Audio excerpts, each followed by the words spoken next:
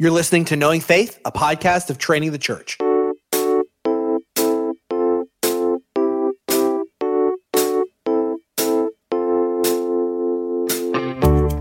This is Kyle Worley, and I'm joined by my co-hosts Jen Wilkin and JT English. Good morning. Good morning. Hey, This is our second intro because our mics weren't working. And it's funny because I started off on the other intro for this Q&A making fun of the fact that JT was unprepared. And then while I was making fun of JT, Jen let me know that my mic was actually not behaving appropriately. So pride cometh before the fall, I guess. The crazy thing is that Jen's setup hasn't had any problems this morning. I know. I was going to say, you remember there were like 2 seasons where I couldn't get anything to work, and then there was like this major delay. So I would be laughing at jokes that had happened 10 minutes ago. You guys weren't tracking with my answers, but you know. It's a Christmas miracle. It's a Christmas miracle. It's a Christmas miracle. Well, today we're doing our Hey, I got to Patreon- stop you. Kyle, why are you wearing a jacket? You live in Dallas. But it's Is it cold there? It's Yeah, it's cold, today. JT. Okay. Yeah, there are colder. It's not just cold in Colorado. I'm not saying that's not what I said. Okay. I'm saying feel it's like usually you're cold. not cold in Dallas. I feel like you implied it. It's a little chilly today, so I put on this jacket. Now I do have What is chilly? Like I don't know, 58? like 52. No, it's in like the 40s. Okay. There we go. Wow. Hang in there, guys. Yep. Hey, we're doing what we can. Well, today is our Patreon Q&A. We just want to, again, thank the Patreon audience. You guys are the best audience in podcasting. We really believe that. You guys keep it civil in the comments. You're very supportive of the shows. And we're really excited. If you listen to the episode that released on December 15th, then you know that we're starting a new podcast in the spring called Starting Place with Elizabeth Woodson. This will be our 4th podcast. You have Knowing Faith, Family Discipleship, Confronting Christianity, and then Starting Place. You might have begun to hear a tease for our 5th podcast, which will launch in the fall, which we'll give more details on as we get closer to the end of the spring.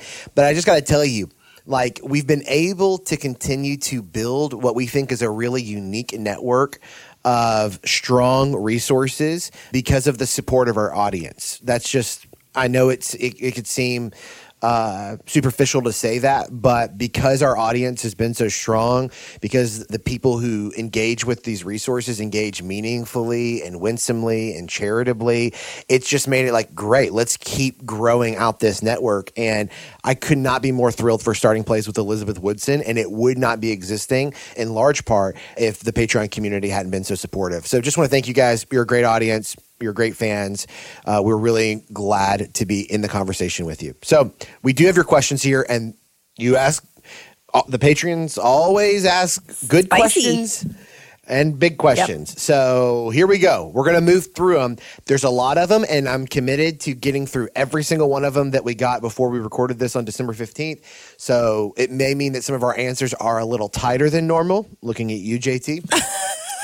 Whatever. Let's go. But Let's do a word count so far in the podcast, 5 minutes in. Well, that's fair. All right, here we go. We're going to start with Austin.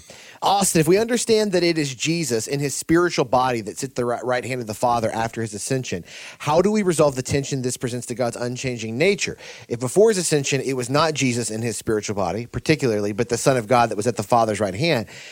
To be clear, I believe God is unchanging and that Jesus sits at the right hand of the Father. I'm having a hard time resolving this tension. So it sounds like the big question for Austin is if the Son of God, after the incarnation and the ascension, now sits at the right hand of God the Father in, he's calling spiritual body, I think he means resurrected body here, then does that present a fundamental change to God's nature? Yeah, this one's me. I'll take it. Yeah, Austin, that's a great question. And I was a little confused by the spiritual body language. So if we don't get this quite right, if what Kyle just said is what you meant is in his resurrected body, then I think I understand your question a little bit more. So thanks for asking it. And it's good. This is a question that theologians have wrestled over for the longest time, not just in his resurrection and ascension, but incarnation. If God is unchangeable, how does he take on something he's not, but yet not cease to be what he is? And that's the tension that Christian theologians have always held, is that now in his resurrected and ascended victorious state, The Son of God, Jesus Christ, the Lord, is both God and man. And God endured no change, but now humanity exists in the presence of God. And if you're thinking about biblical theology, not just systematic theology, that's what the biblical authors are trying to communicate to us, is that now we're no longer in exile. Humanity, not just spiritually, but in its fullness, because of Jesus' active obedience, can be in the presence of God again. There's a theologian, I forget his name right now, Kyle, you might be able to remember, that I used to use this quote in the training program about the ascension. He basically says, when we enter into heaven, we'll be greeted by a human hug. Something along those lines, like humanity in Christ is there to greet us. Not only are we entering into the presence of God, we're entering into the presence of a perfect human who lived on our behalf and is now resurrected and ascended and grants us his righteousness through union with him. So to get back to I think the very simple question you're trying to ask is, does God change? No. Is there a human who's named Jesus and he's the God-man in heaven? Yes. Yeah, and you know what? If you're looking for a place in the early church where they're trying to just they're not getting specifically to your question here as it pertains to the ascension and the heavenly session, which is the sitting of the Son of God at the right hand of the Father after the ascension. But Chalcedon is trying to wrestle with this, particularly in the language around that the Lord only begotten to be acknowledged in two natures, without confusion, without change, without division, without separation. Now, that's talking specifically about the two natures, one person dynamic. But I do think what's in play there is that the assumption of human nature doesn't compromise, change, or divide the divine substance. And I think that's, again, I think that's kind of how they're trying to wrestle with a specific part of it. Stephen asks, when reading the Psalms, there are often references to statutes, ordinances, laws, testimonies, commandments, and precepts given by God, often in the same sections. Is there a significant difference in the meaning of these different words? If not, any ideas as to why multiple words seemingly conveying the same idea are used? I do have ideas, Stephen. I have ideas on this. Yeah. So there's two ways to think about this, and I think both are important. So a really succinct place to find this. In his question, Stephen noted Psalm 119, which we are all pretty aware is one of the most repetitive Psalms you could ever read. But in Psalm 19, you get a little snapshot of this, starting in verse 7, when it says, "The law of the Lord is perfect, refreshing the soul. The statutes of the Lord are trustworthy, making wise the simple. The precepts of the Lord are right, giving joy to the heart. The commands of the Lord are radiant, giving light to the eyes. The fear of the Lord is pure, enduring forever. The decrees of the Lord are firm, and all of them are righteous." So I actually like this example because you can hear, obviously, we've talked about many times that repetition is the mother of learning. And so part of what's happening here is it's a memory tool to help people really get an idea ingrained. Is there a significant difference in these different terms? Not really, but sometimes an idea is linked that is helpful. So like if you heard in the passage I just read, we had dropped into the middle of law, statutes, precepts, and commands, we had the fear of the Lord is pure, enduring forever. So then we can understand that observing God's statutes is a way of fearing God, of demonstrating right reverence to God. So there's this idea in the Psalms of taking a phrase and repeating it from slightly different ways to amplify our understanding. So it could be just emphasizing, or it could be amplifying, but it's meant to be an identical or a similar idea that is said over and over again for the purpose of a sticky thought. Boom. That's good, Jen. That's right. TJ, this is our friend TJ, I think. TJ did the Train the Church cohort. All right, man. I'd love to hear each of you discuss the relationship between small groups and learning environments in your respective churches. How can these two spaces best complement one another without feeling competitive? Yes, TJ.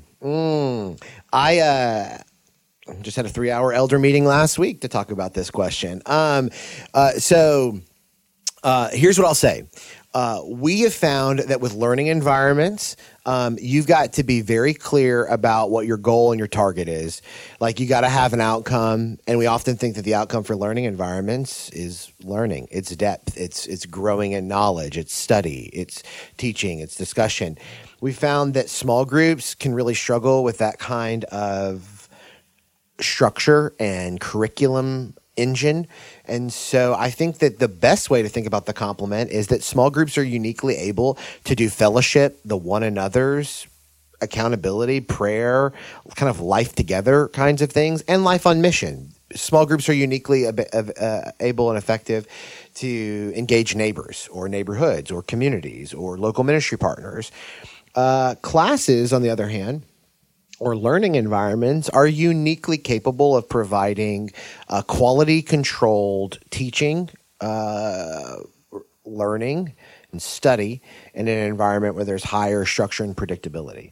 So I would caveat that just a little bit to say that my experience of particularly the Evergreen Bible study spaces is that they're really nice front doors for people who are visiting because they are limited in length. And so whereas with a small group, you're kind of signing your life away for a long, long time, sometimes the classroom environment is a less intimidating first step where they start to form some organic relationships before committing to a home group setting.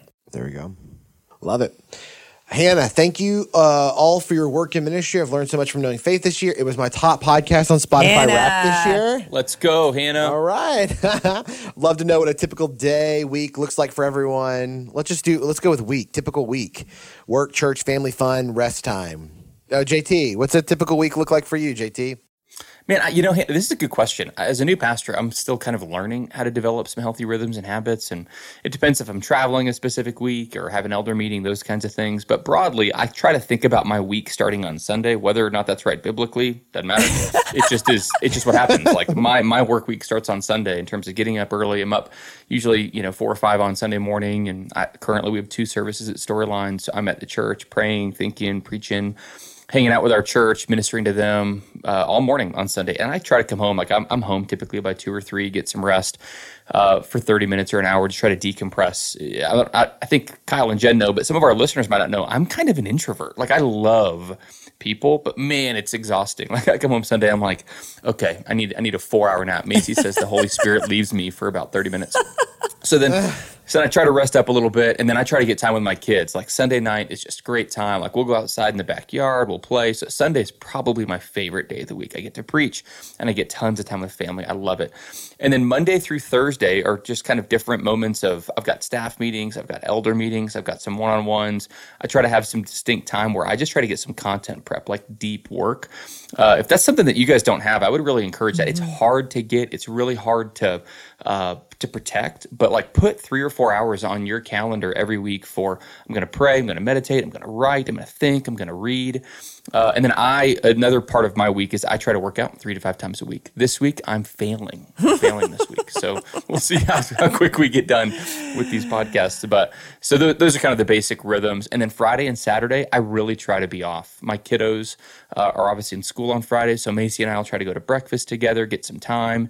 And then Saturday is full of like sports, all the sports for the kids. Yeah. Mine's a little different because my main ministry day is Tuesday. We do the Bible study Tuesday morning and Tuesday evening. So I work at the church full time. So Sunday is a work day for me, but it involves, being present for all of our worship times. And then I usually use Sunday afternoon to tackle some email. And then Monday is teaching prep. For me, it's like my last opportunity to get Tuesday's teaching right. So it's not that I do all of it on Monday, but I've reserved time on Monday for that. Sometimes I use Sunday afternoon for that as well.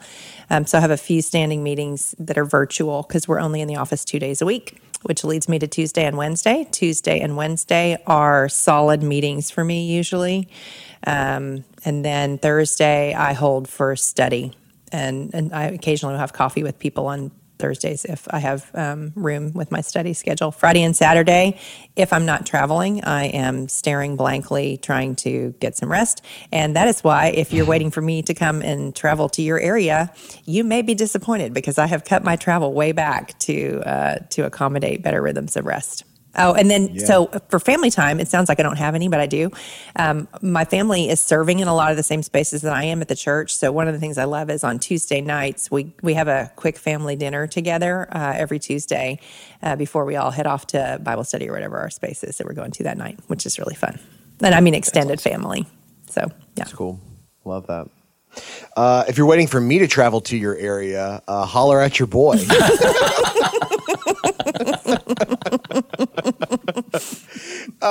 Okay, my week, I work Sunday through Thursday, and Sundays are what they are. You know what Sunday is. We'll preach, and we typically have prayer nights on Sunday nights, and then Mondays I use for study and for like content work, sermon prep, teaching prep, all that kind of stuff. I have meetings on Tuesday from morning to evening. It feels like. Wednesday and Thursday are just kind of hodgepodge. Their meetings and their content work, deep work, maybe a few coffee appointments. My evenings are a little bit more regulated. I typically on Monday nights we host. On Tuesday nights I'm teaching, or it's just an off night. Wednesday nights we do family worship, and then on Thursday night it's basically our Friday night. So that's like we might go do something with the family, might go on a date, something like that. And then Fridays we have dinner with the same group of people every Friday. So that's fun. That's nice. We enjoy doing that. Oh yeah. Okay. Karen, a teen who lives in my home, really struggles with the ins and outs of the foundational concepts of my beliefs. I'm not sure which part of it I've explained poorly or how to answer his question. Here it is. Adam's sin resulted in all humanity being born with a sin nature. Without Christ, we can't not sin. He believes it would have been more just for God to give each individual person a fruit on the tree moment before they automatically receive a sinful nature. If they fail, so be it, then that is their nature, and they can be redeemed in Christ. In his view, as it stands now, we talk about someone who isn't a Christian choosing to sin, and yet at the same time, we believe that their nature is that they can't actually choose something different. This seems contradictory to him. God really wanted to give us a choice. Why did he set us up to not be able to choose him first? Not us as in whole humanity, but as individuals. He doesn't think that we're human, so we'd always fail. Makes sense. Because the reason that is true is because of the sin nature. So if it wasn't for that, we wouldn't necessarily fail. Does that make sense? Would love your thoughts on good questions to explore. I'm sure his objection isn't unique. It's been a long-standing point of discussion between us. Well, first off, way to go, Karen, for talking with your team. Yes. Mm-hmm. Like, hey, you're doing the right thing, and don't be so hard on yourself with, Yeah. I'm not sure which part I've explained poorly. Like, hey, he's a teen, and it sounds like he's got a critical thinker. You're making space for his questions. That's a really, you're doing a good thing. So just way to go. There isn't simple answers to questions like this. So it's okay if you're scratching your head and being like, well, I don't really know how to answer. Because guess what? We can speculate all day long about why God would have done this or that or whatever. The story of redemption, the plan of redemption, is that Adam and Eve did sin in the garden. And it is very clear through the New Testament's observations on the sin in the garden that when Adam sinned, we all sinned. Maybe an analogy that you could use that would be helpful would be Adam was a representative on our behalf. And sometimes we're not represented by the people we want to be represented by, but their actions still do impact us. If an ambassador in a foreign country does something awful, it reflects on the country that he represents. That's why you want to make sure you have good ambassadors. Adam was set in the garden to be a good ambassador, and he failed. Adam and Eve failed in their attempts to represent the character of God and to walk in faithfulness to what he had said. And because of that, it was given over to everyone else. Now, the corresponding side to this, because he might go, well, I don't want Adam to be my representative. That's fair. It's a point well made. I don't want Adam to be my representative either. But he is. And more than that, we actually, while we don't want the representational side on disobedience, we desperately want the representational side on perfect obedience. And so I think that the doctrine of salvation presumes that because we had a failed representative in sin, we have a perfect representative in salvation. And so I think that if the other way had been the way that God had ever given every one of us a fruit on the tree moment, the reality is that while we might have been successful in that moment, it would have required divine perfection forever. And I do not think any one of us would have been able to provide that. And whatever the moment that would have occurred, it would have been a moment of failure, and it would have been a moment of judgment. So I think we want the representational side on salvation. We just don't want it on sin, but it is both. Yeah, I do think we tell ourselves that we would have made a different choice in Adam's place. And that implies that God is unjust in his designation of Adam as our representative. Right. and I think it's, and I think but here's something I would just say as a parent who has had teens, I'm thrilled that he is talking to you. That's huge. That's awesome. And what is better than giving him an answer is encouraging him to go find an answer and give him some places to look. So like say, let's look at this from several sides, don't just say, because what the temptation is to go and seek out the source that validates your current space, place where you're thinking. Right. And so encourage him, hey, let's look at an array of things. Let's you and I read some things together, and then let's get together and discuss. If you come to him and pronounce your foregone conclusion, that usually is not, it's not going to solve the problem. And it also may not honor him developmentally because he is old enough to be thinking critically about these things. It's good.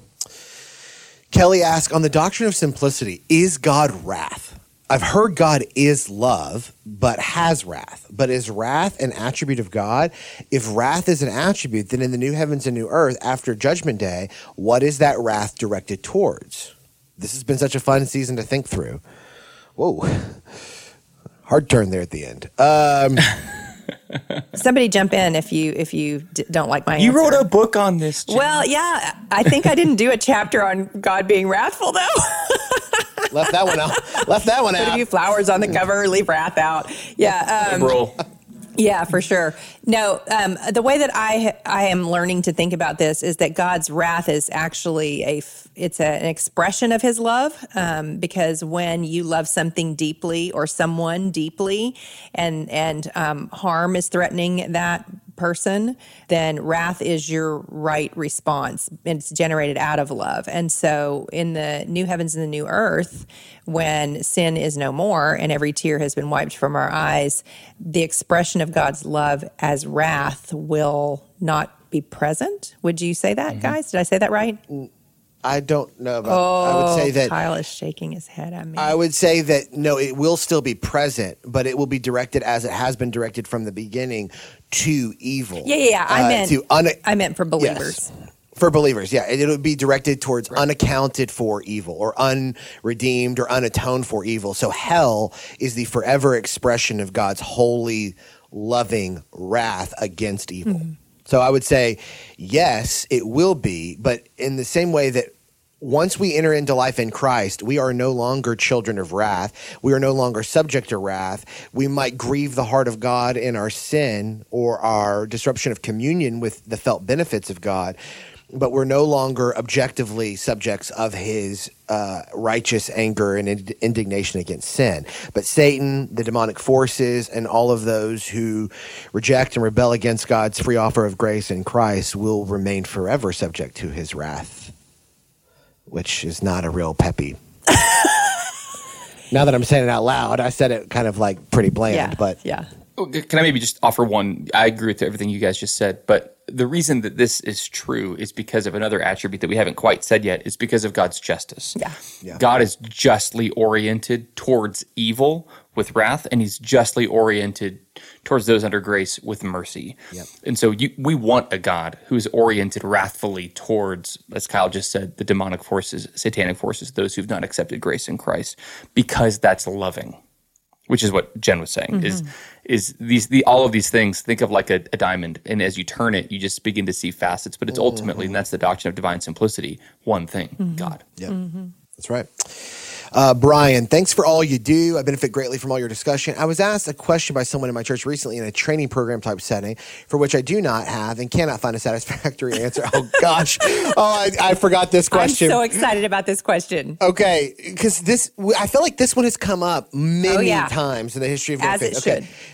She asked, how did women in the Old Testament share in the sign of the covenant? She was wrestling with how something as important as the sign of a covenant between God's people could be reserved as something only men could do, aka circumcision. And like it did if baptism is the sign of the new covenant, was restricted to only men. This led her to conclude that women were being left out of an essential part of what it meant to be in a relationship with God and his covenant people. Do y'all have any thoughts on this that might help resolve that tension? You sound like you do, Brian, Jen. I do indeed have thoughts.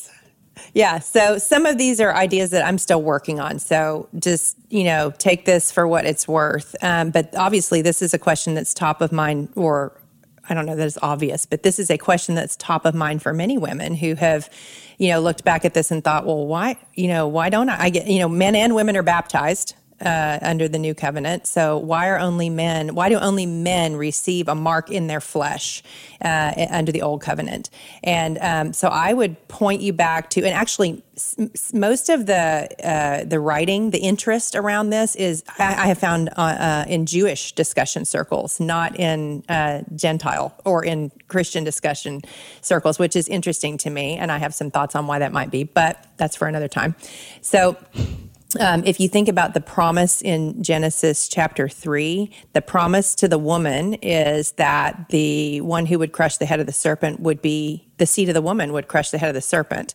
And so what you could argue is not that the sign of circumcision excludes women from having a covenant sign, but rather it brings men into a covenant sign in a way that they weren't before. Because if you think about embodiment, right? Men, when it comes to reproduction, they don't bear in their flesh the creation, the birth of a child the way that a woman does. And even the act of childbearing is a parting of flesh and a spilling of blood. And so a Hebrew woman would have had an embodied understanding of what is necessary for life that a Hebrew male would not have.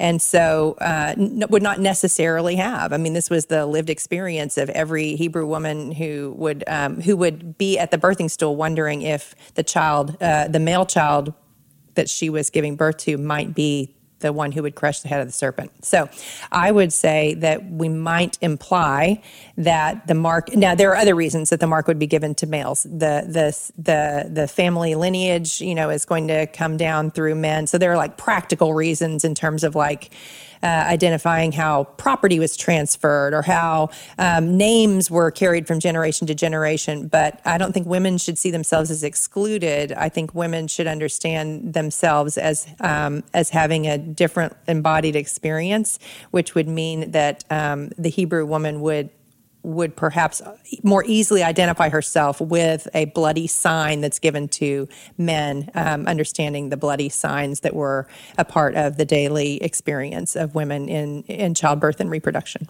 Too much? No. That's fascinating, Jen. I've never thought about it that way before. Yeah, me either. That's very interesting. Well, I've had our friend Caroline and I have had we used to have long conversations about things like this in our office with the door closed. And you feel scandalous even trying to talk about it. But I do actually think that there is a general lack of imagination around this conversation among male commentators for reasons that I'm not saying are dumb. I mean, I wouldn't want to think about that if I were a male commentator. But I think it's one of the places where female scholarship might potentially add to these conversations because we just have a different vantage point on it. Yeah, that's interesting. I'm gonna have to think about that more. Yeah. So, like I said, I'm thinking on those things. Yeah. Don't hold me to I remember the first time this question was asked of me in the training program. Don't tell that never story. I mean, to your point at the end, I'd never thought about it before. Yeah. And Caroline was in the room. Yeah. In the back, and she crosses her arms, what's he gonna say? Yeah. Yeah. And I think I was I don't know. I've even had, the most ridiculed comment that I've ever made in a talk, which was clipped and pulled out of context, had to do with this, where I was arguing for the differences in embodiment between men and women.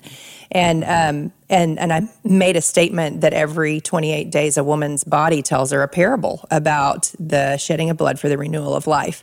And I mean, people lost their minds. And yeah, they did not like They did not. They said I was a feminist and a lib. And I'm or I'm an embodied female. It's okay to Are those different? Some people said it was a Gnostic statement too, which is so fascinating to me because I'm how is that Gnostic if over half the population has this lived experience, right? So anyway, I do think that the idea of embodiment as it relates to conversations like this has probably not been given the attention that it deserves. If the idea is scandalous, then that tells me that, maybe there's something missing in the conversation. Yeah, it's good. Do you ever get stuck wondering how to study a Bible passage? The Courage for Life Study Bibles for women and the Courage for Life Study Bibles for men have over 1,400 Bible studies. That's a Bible study on every page of Bible text. Access to the Filament Bible app lets you dive even deeper. If you download the app and you scan the page number, you can open up a world of resources, including over 25,000 additional study notes, hundreds of videos, and a full audio Bible. Start discovering at CourageForLifeBible.com. That's CourageForLifeBible.com for incredible study notes and an incredible study Bible.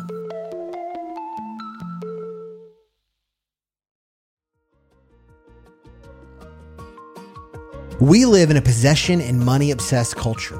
But what does the Bible say about generosity?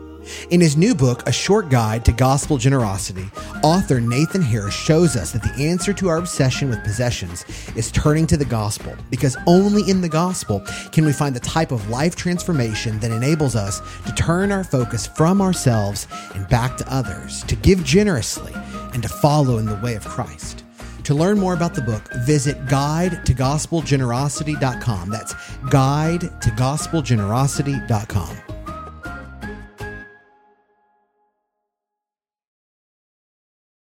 Timothy asks, thank you all for this podcast. It's added a lot to my past year to have such a resource. Often, as referenced on past episodes, we hear about heated conversations related to women as pastors. We never hear such discussions about single male pastors. I can only think of a couple. But of course, Paul writes about singleness as something he recommends to the church.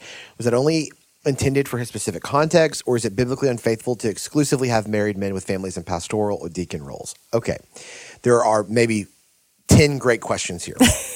I'm gonna make a few observations real quickly here, Tim, because you've asked some great ones. The first one is that, let me start here. It is not biblically unfaithful to exclusively have married men with families in pastoral roles. If you ask me, is it biblically unfaithful to exclusively have married men with families in deacon roles? Now we might be talking.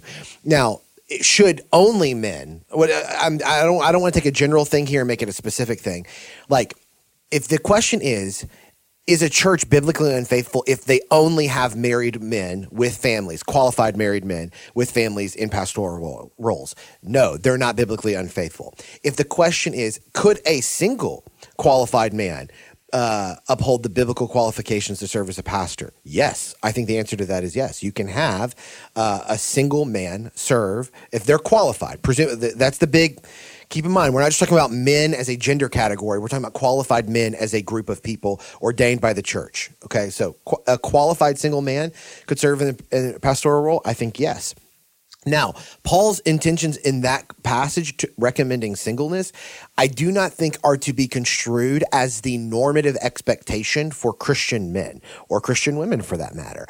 I think he's commending that singleness in an apocalyptic, eschatological, pioneering, missional moment could be a benefit because there is less responsibility at home. That is, so if there is a cultural context thing, I think Paul is saying, from my vantage point as a pioneering missionary in persecuted areas, there could be a strategic benefit to remaining single, as I have done. So is he giving that as a normative expectation for Christian men and women throughout the world in the history of the church? I do not think that's the case, and I think the clear passages in the Bible make it clear that marriage is a blessing, that children are a blessing, all of these things. If you're asking, why is it not as pressing? Well, that's maybe a different question. I would say that the easiest way to think about it is it's a historical thing. Protestantism, in like small part, not in entirety, but Protestantism as a reformation away from Roman Catholicism, in part was responding and reacting to the celibacy, lifelong celibacy, and the lifelong unmarried condition of the priesthood.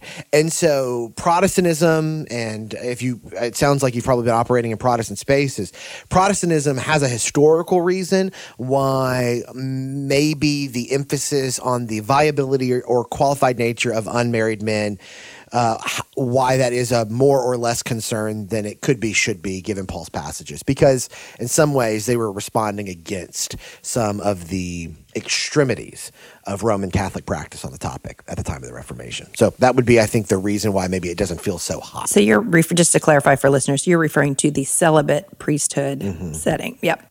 Yeah. I mean, because Rome, to be a priest, you have to be an unmarried man. So for them, it's very clear. And part of that is founded in Paul's admonition. part of that is also founded in the idea of having the bride of Christ and all these other things. I honestly don't think I ever knew to connect that passage to the Roman Catholic priesthood, which means I also need to think harder about some of these passages. JT, was that out of line on any of that? No, I don't think so. I think the other thing I would highlight specifically as it relates to clerical celibacy in some Christian traditions is it's not just like, well, here's the verse we have. It's more of a theological and canonical understanding of Scripture of if a priest, in a way that we probably wouldn't quite relate to in evangelicalism, is God's representative to people and people's representative to God, then they have only one bride. And if they have two brides, both being the church and a wife, then that would suggest some kind of relationship that Christ does not have with his church. So they would not just look to verses that Paul would reference, but they would look to Christ and say he only has one bride. Therefore, God's representatives as clerical priests to a congregation, to a church, should only have one bride as well, and that being the church. There you go. Kyler. Hello. There are many things I could say regarding the impact this podcast has had on my life, but thank you is likely the most concise version. Well, thank you for that, Kyler. I've been focusing on Luke during this Advent season and was freshly moved by the references to Mary treasuring up different revelations, experiences with Jesus, the shepherd's visit after the angel of the Lord, Jesus calling the temple his father's house. Would it be appropriate to consider Luke as connecting Mary's experience with Psalm 119:11? It seems to me that Luke is using the same language found in the psalm, but filling in the blank with Jesus instead of God's word, indicating to the reader that Jesus is the Word. I know we typically attribute this connection to John, but it is difficult to overlook the parallels Luke is making, especially when we consider how women are portrayed in his gospel specifically. That is interesting. Are you looking for Psalm 119? It's thy word have I hid in mine heart that I might not sin against thee. Dang. That's one that I felt like I should have known. In the King James, guys. Yeah. The version that Jesus carried. Man, guys, if you ever wonder if Jen She doesn't Wilkin is mean that. ice cold on biblical literacy. Wow. Huh. I don't know how close of a connection we need to draw. I do think Mary is presented as righteous, right? As a devout Jewish girl. And so I do think it's appropriate to say, oh, look, she's demonstrating what is articulated in Psalm 119:11. I don't know that it necessarily has to be a direct callback to that verse, but I don't hate the idea. I like it as you know what you might like, Peter, or not Peter, who asked this question? Kyler. Kyer. You know It's I think it's Kyer. Kyer. but I think You gosh. think Did you I type typed it wrong? I think I typed it wrong. If this is Kyer, shout out to Kyer. If it's Kyler, also Well, shout then out to we're just Kyler. going to call you Kai Worley for the rest of this episode. Oh, man. Do you know what you might like with a question like this, Kyer or Kyler? The Lord knows his name. Peter Lightheart has a book that I'm going to recommend to you called Deep Exegesis. And I think the way you're asking this question, the way you're making a connection, you might really like that book. Now, I will say to the rest of those listening, Patreons when you first get it, and then broader audience later, I'm not making this book recommendation with no caveats. I'm saying that if you're interested in the kind of connection questions that Kyer or Kyler is making here, you might like that book, but you need to take it up and read it with just like, it's not an endorsement on the book. I just want to be clear about it, but I think you might like it. So go check that out. Stacy, I've been waiting for this, she says. I've been making a list in the notes in my phone. I promise it's not too long. I've learned so much from you guys. Stacy, I'm going to take 2 of your 3 questions here. I hope that honors you. Why is Ephesians off limits? I've been listening to you guys for about 2 years, and I don't think I've heard the explanation. Do you know what she's talking about? Yeah. Okay. Why, Jen, whenever I've brought up Bible study or Ephesians, why do we treat it like that? Why do we talk about it like that? I love that both of Stacy's questions have to do with things I have miscommunicated. That feels really good for me to hear.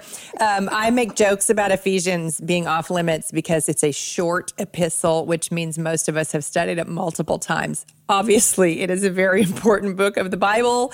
And so you should study Ephesians. You should just get out there and study some of the other books too. It's just that pastors have preached a gazillion sermon series over it because it's easy to fit into the calendar. So that's what that is about. So like Stacy, what your questions here have to do with things that we have jabbed at each other about for season after season. So I'm sorry if you're a little late to the conversation and we just now sound nuts. And that's understandable. And so, like, your next question also. Yep. I waited to listen to Romans until I was studying it this fall. Jen referred to Psalm 139 as the ladies' psalm. I'm wondering why she called it that. I love this. Thank you, Stacy. Yes, you're so great. You are hitting. Come on the podcast anytime you want. Yeah, come on, Stacy. This feels really good. Yeah. You can choose whether or not to give her this background. I'm sure she has good reason, but I'm curious. I love this psalm, and I find a lot of comfort in it. Yeah. Okay. Why is it the ladies? You should. Why do we? She should love the psalm. Okay. Men and women should love the psalm. That's a joke that I have often made because, as someone who speaks at a lot of women's events, either the theme is Psalm 139. Or at least one female speaker will do a message over Psalm 139. And also, Stacy, for more context, I've written on this in one of my books to utilize Psalm 139 as a way of looking at the attributes of God, like to take the focus off of the human aspect of it. But the human aspect of it is lovely, and we should not lose the beauty of that we are fearfully and wonderfully made, simply to reinstate God where he belongs in that psalm.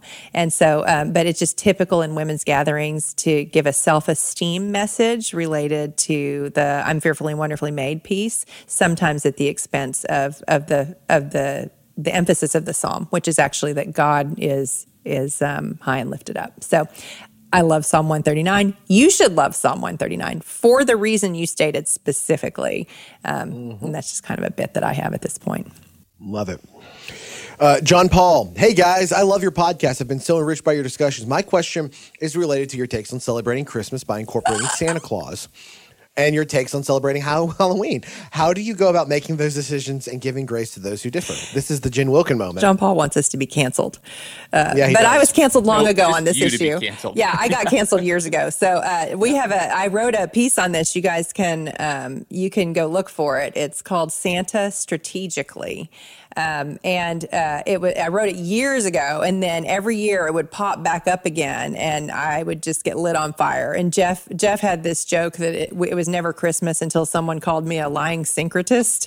And so that post is out there for you to read. Our family, I know that people say that if you do Santa, you're lying to your children, and that Santa is anti-gospel, and your children will not trust you about the gospel if you lie to them about Santa. I believe there is a third way. And so in addition to letting our children read Harry Potter, and they did not turn out to be warlocks, just footnote. Yet. We did have a way of doing Santa, which we believed was honoring to the actual Christmas story, that where Santa didn't take over, but we tried to honor a developmental phase in childhood where children are very imaginative. So you can decide whether you hate it or love it. And also Halloween. I love Halloween. I get that demon worship, etc. But it's the night of the year when I see my neighbors and get to interact with them on a level that I don't otherwise. And so that does not mean that I wholesale love Halloween, but I love the opportunity that Halloween represents to see our neighbors. Yep. And we do exactly what Jen said to do in that article. In our house, we do like the surprise about Santa thing. Yeah, basically, right? The basic premise is that we told our kids there's a secret of Santa, and you should try to guess it and come and ask us if you think you're guessing the secret of Santa. So they knew all along that there was something about Santa to be discovered. Yep. So funny story, Jen. We've been working this. Lydia just turned 6. She's not a podcast listener, is she? Because I don't want to. Well, no, not religiously. She hits the hot spots. So in October and November, she's like, "Hey, for Christmas this year, I was thinking about writing a card to Santa." And then we were like, "Well, have you figured out the surprise about Santa yet?" And she was like, "Well, I think I have an idea, but I don't know that I want to say it out loud." And we were like, "Okay, well, just like when you want to talk about it, like let's just talk about it." And so flash forward to, we went to like a Christmas light show. And as part of like the package, there was like a get your picture with Santa. So we go do the whole Christmas lights thing. We see Santa. And on the way out, and this is like Lauren and I looked at each other and we're like, facepalm, parent fail moment. She was like, Daddy, I was thinking that the surprise about Santa was that Santa wasn't real, that he was just pretend.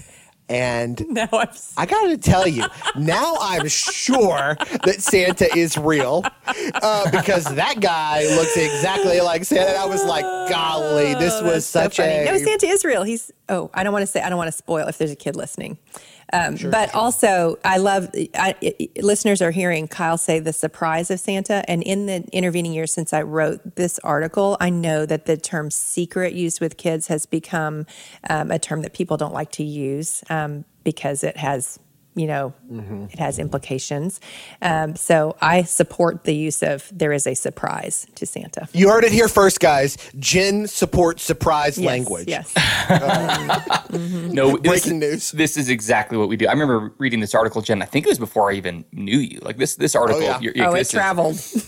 Yeah. I was like, wow. No, that's exactly what we do. This is going to sound kind of silly, but also real. I mean, when we think about Santa or the historical person of Santa Claus and St. Nicholas, this is a great opportunity to teach your kids about the Council of Nicaea and Trinitarianism. Oh my gosh, you're so fun. I want to be in your family. In all likelihood, St. Nicholas was at the Council of Nicaea an advocate of Athanasius's confession of Trinitarianism and staunchly opposed to Arius. So you too can make Christmas a Trinitarian celebration. Also, I'll tell you both through the birth of the Son of God and through celebrating Santa Claus. Also, I'll tell you who's the spawn of Satan. It's that elf on a shelf, and we all know it. Oh, gosh. Yeah, that's true. Guy. Okay. That guy. All right, Danielle, if you could wave a magic wand. Now we got Danielle talking about magic. We're going to be canceled. She sounds like a Harry Potter fan. She's my people. If you could wave a magic wand, how would you organize a local church? You asked a few questions here. I'm going to go with the last one, Danielle. What are the first 3 ministries you would focus on establishing in addition to the Sunday gathering? JT, boom. You show up to a local church. They're worshiping on Sundays. There's nothing else happening. Give me your non-contextual, because so much of this is context, your non-contextual 3 ministries in the life of that local church over the next 5 years.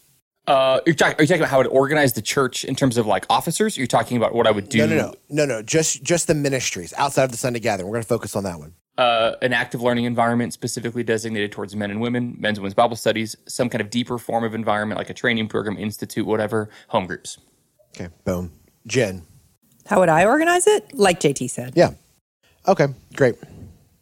No one's asking. Wow. That's not true. Hold on. Hyperbole. Pause that.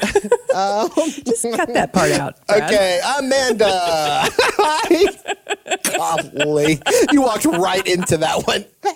Hi, this question is for Kyle and kind of random. Cool. Kyle, you have recommended several sci-fi or fantasy books or authors through the seasons. Lord of the Rings, Brandon Sanderson, Red Rising. So far, I've enjoyed all of your recommendations. Could you make some more? Yeah.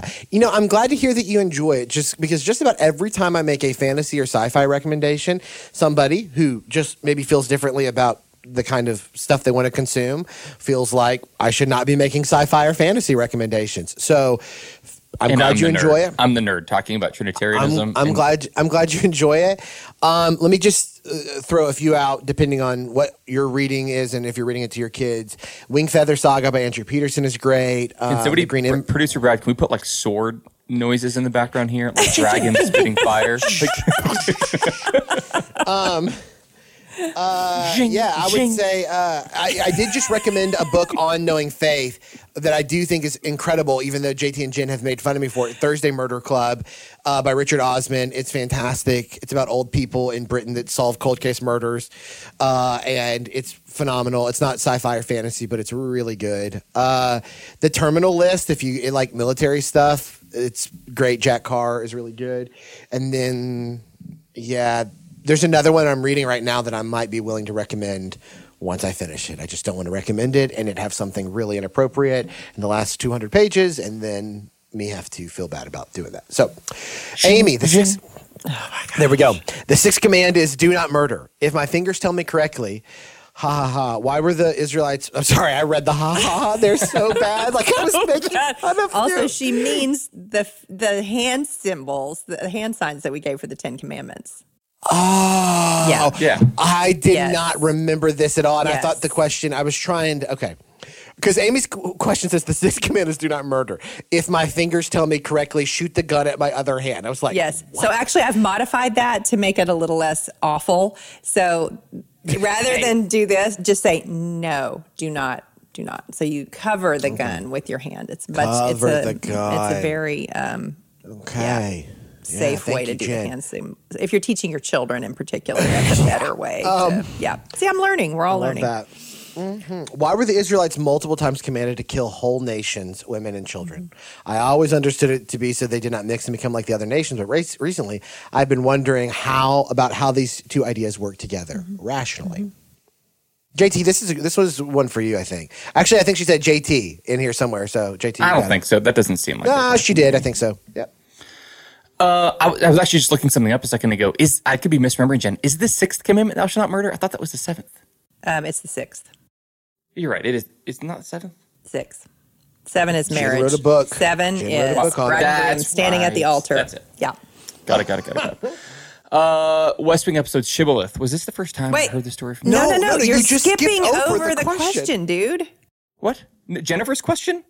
No, the question that we just were talking about that we did not answer.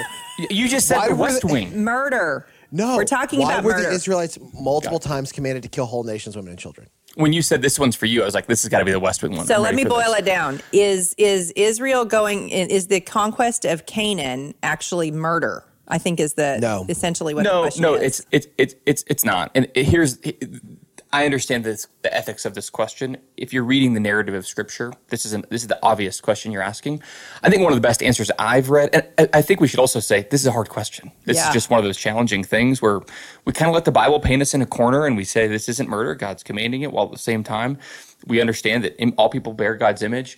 The best answer that I've heard given for this is that this is it was twofold. Number one, this is a protection of their affections and worship. Anytime that if they had not done what God's commanded, which they don't do, they become idolaters and syncretists. They stop worshiping just Yahweh and they begin worshiping other things. Secondarily, too, and maybe even the primary answer is this is about protection of the seed of the woman and the seed of Abraham.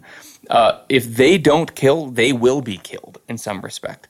And so this is a part of God protecting his people and enduring the promised seed that's going to come from the woman, that's going to come from the son of Abraham, that will eventually be also the seed of David. And so if Israel is annihilated, if Abraham's family is killed by those that are in the land, the Canaanites, then it is impossible for the gospel to come to fruition. Yeah. Yes, that is really good. The other thing I would say is that we give far too much moral credit to the Canaanite peoples. They were bad people. And we know that everybody is broken by sin. But listen, there are times in which a nation should go in to squash evil in another nation. Like, we don't look at Americans going over to fight in World War II against Nazi Germany and be like, wow, man, like those guys didn't deserve it. We're like, no, they did deserve it. They're bad people. The Canaanite peoples were not like the moral flag bearers of the world. To crush them was to do a service to the entire world. I think that a good but limited analogy, okay, so everyone here limited here, because these are upset. It is an upsetting idea that you have to spend time thinking about as a believer. But a good but limited analogy is when someone has cancer, they do chemo and radiation so that they can kill bad cells and save good cells. And if you don't kill bad cells, then bad cells will kill all of the good cells. And so obviously that's a limited analogy, but might help to understand. And if you want to understand just how wicked the Canaanites were, all you have to do is go read in Leviticus all of the laws that are saying, don't practice incest, don't be sexually depraved. All of those are not just in there as like God sat around brainstorming ways that people might act offensively. He's saying, don't be like the Canaanites. Yeah, that's right. That's right. Yep. Though I grew up in church, Jennifer says, the West Wing episode Shibboleth was the first time I heard of that story from Judges. What obscure or lesser known and top passages of the Bible are some of your favorites and deserve more notice? Yeah, I've got one here too. I preached this when I was still on staff at the Village. 2 Kings 25. At the end of the historical books, God's people have just been subjected to exile through Nebuchadnezzar, and it can look like, goodness, the promise is gone. And my favorite thing is at the very, very end of the historical books, you see this glimmer of light again, where we're told that King Jehoiachin, who's in prison, is actually released from prison. He's given king's clothes. He's given food at the king's table. And there's hope. There's hope that the king is alive, which is exactly what Israel's hope is, and the king is going to save them. There's hope that they'll be released from prison, and there's hope that we can eat at the king's table. So when we're thinking about a theological interpretation of Scripture, I think there you have glimmers of the gospel, that the king is going to come save his people, and that he is going to give his people robes of righteousness, and that they will feast with him forever in the kingdom. It's a passage, it's like a paragraph that if you're just reading it historically, you probably miss. Mm-hmm. But man, I love preaching that passage. I have a lot, but I'll give two. The first is the story of Shiphrah and Puah. That's the Hebrew midwives in Exodus chapter 1. They're almost always leapfrogged over to get to the part about Moses, and their story is critical to our understanding of the book of Exodus. And then the other one are my girls, Mala, Noah, Hogla, Milcah, and Tirzah. Those are the daughters of Zelophehad, who we find in the book of Numbers. And the daughters of Zelophehad... Fascinating. Go to the elders. They go to Moses, and they intercede to be able to inherit, to be given a land grant when the land is being apportioned out, because there are no male descendants in Zelophehad's family. And then Moses says, when they plead their case, he says the daughters of Zelophehad are right, and then he gives them an inheritance. Those are good. What do you got, Kyle? For me, it's Saul and the witch at Endor. Oh, that's a good one. Mm-hmm. Like, I mean, yeah, I don't want to get into it, but that passage for me. That's the most sci-fi passage in the whole Bible, too. So it's completely. It really is. Right up your alley. And I have like a whole argument for the existence of ghosts based off of that just throw passage. a dragon in, and Kyle would just be, he'd live his whole life in that passage. Oh, yeah. Brittany says, first, thank you for the work that you do on this. God has used it to grow me more than I can explain. My question, what about prophets and prophecy today? Is prophet a current office? What is a prophet today? What is prophecy today? Can just anyone prophesy? Does any of it exist now? A church plant I attend talks much more about prophets and prophecy than I've experienced before growing up in SBC churches. I feel lost where to start biblically studying this topic. I'd love to know your thoughts and would also like to know any resources I could look to study more on this. Thanks. JT, it's you. I know you have thoughts because I've read them. Yeah, it's a good question. And this is one of those, I think, secondary issues. I'm going to talk about one primary issue related to prophecy, and then everything else I think we can hold with an open hand. One of the helpful ways, I think, to think about this is capital P prophecy and lowercase p prophecy. If somebody's claiming to be a capital P prophet as it relates to some kind of an office, or saying, I'm speaking on behalf of God, that's a really serious claim. We believe that when God speaks, it's authoritative, it's true, it's inerrant, it's sufficient. And so when somebody says, God said to me, they might be claiming to be a capital P prophet. And the Bible says that's, again, like a really serious claim. If what they end up saying isn't true, if what they end up saying doesn't come to pass, then they are a false prophet. So if we're going to have the existence of the ministry of prophecy or capital P prophecy, we also have to be very aware that there's also then false prophets. And they are supposed to be excluded from the community of God, because and this is the most important thing I can probably say in this whole answer, there's almost nothing more dangerous to do than to claim to be speaking on behalf of God and to be speaking falsely, because God's word is good and it's true and it's light. Now, Paul highlights that there are capital P prophets, if this is a helpful category for us to have in the New Testament, and that we should seek the gift of prophecy. And the way that I would define that is this is being in tune with the Holy Spirit, wanting to encourage and build up the church. There's been times in my life where I've either been frustrated or down or sad or even excited and having questions, and a brother or sister would come to me and say things like, hey, the Lord sees you. He's going to guide you through this process. And I don't know if this is from him, but I would really encourage you to be praying through this or thinking about that. Man, I think the Lord uses situations like that, people who are in tune with the Holy Spirit, people who are connected to God's word, who would come give words of encouragement to God's people. Yeah, if that's what we're talking about, I'm all in for that. There we go. Kyle, would you say it that way? I'd say it a little bit differently, but we don't have time. But I agree with what you're saying. You would just push it a little bit further. I would. Mm-hmm. And I probably push it the other direction. Yep, and that's why we're a great team when it comes to prophecy. It's almost like we have a don't ask, don't tell policy on some of the sign gifts and the knowing faith team. But also hear the secondary nature of this conversation. Oh, exactly. So, that's exactly right. We don't argue about this. Like we're not. Nope. We just secretly Which is think amazing. each other are wrong. I just secretly think, well, it's not a secret. I think I'm right. Yep. Shocker. Christine says, thank you so much for your ministry through this podcast, for your willingness to answer questions. One thing that y'all have helped me press into is a greater consideration of the distinctions within the Godhead, stirring affection for the triune God and each person of the Godhead in unique ways. Considering recently the implications of the Father as the one who sins, I'm seeing James 1:17, every good and perfect gift from the Father in a new light. The Father is the one who sent Jesus, sends the Spirit, and is the direct sender of blessings. Is that what I should be taking away here? So a quick heartfelt thank you, Jesus, upon receipt of rain, provision, may not be the best expression of gratitude when it should be thank you, Father. Are we robbing God the Father of the worship due to him when we attribute his goodness to Christ? That seems to be the central question here.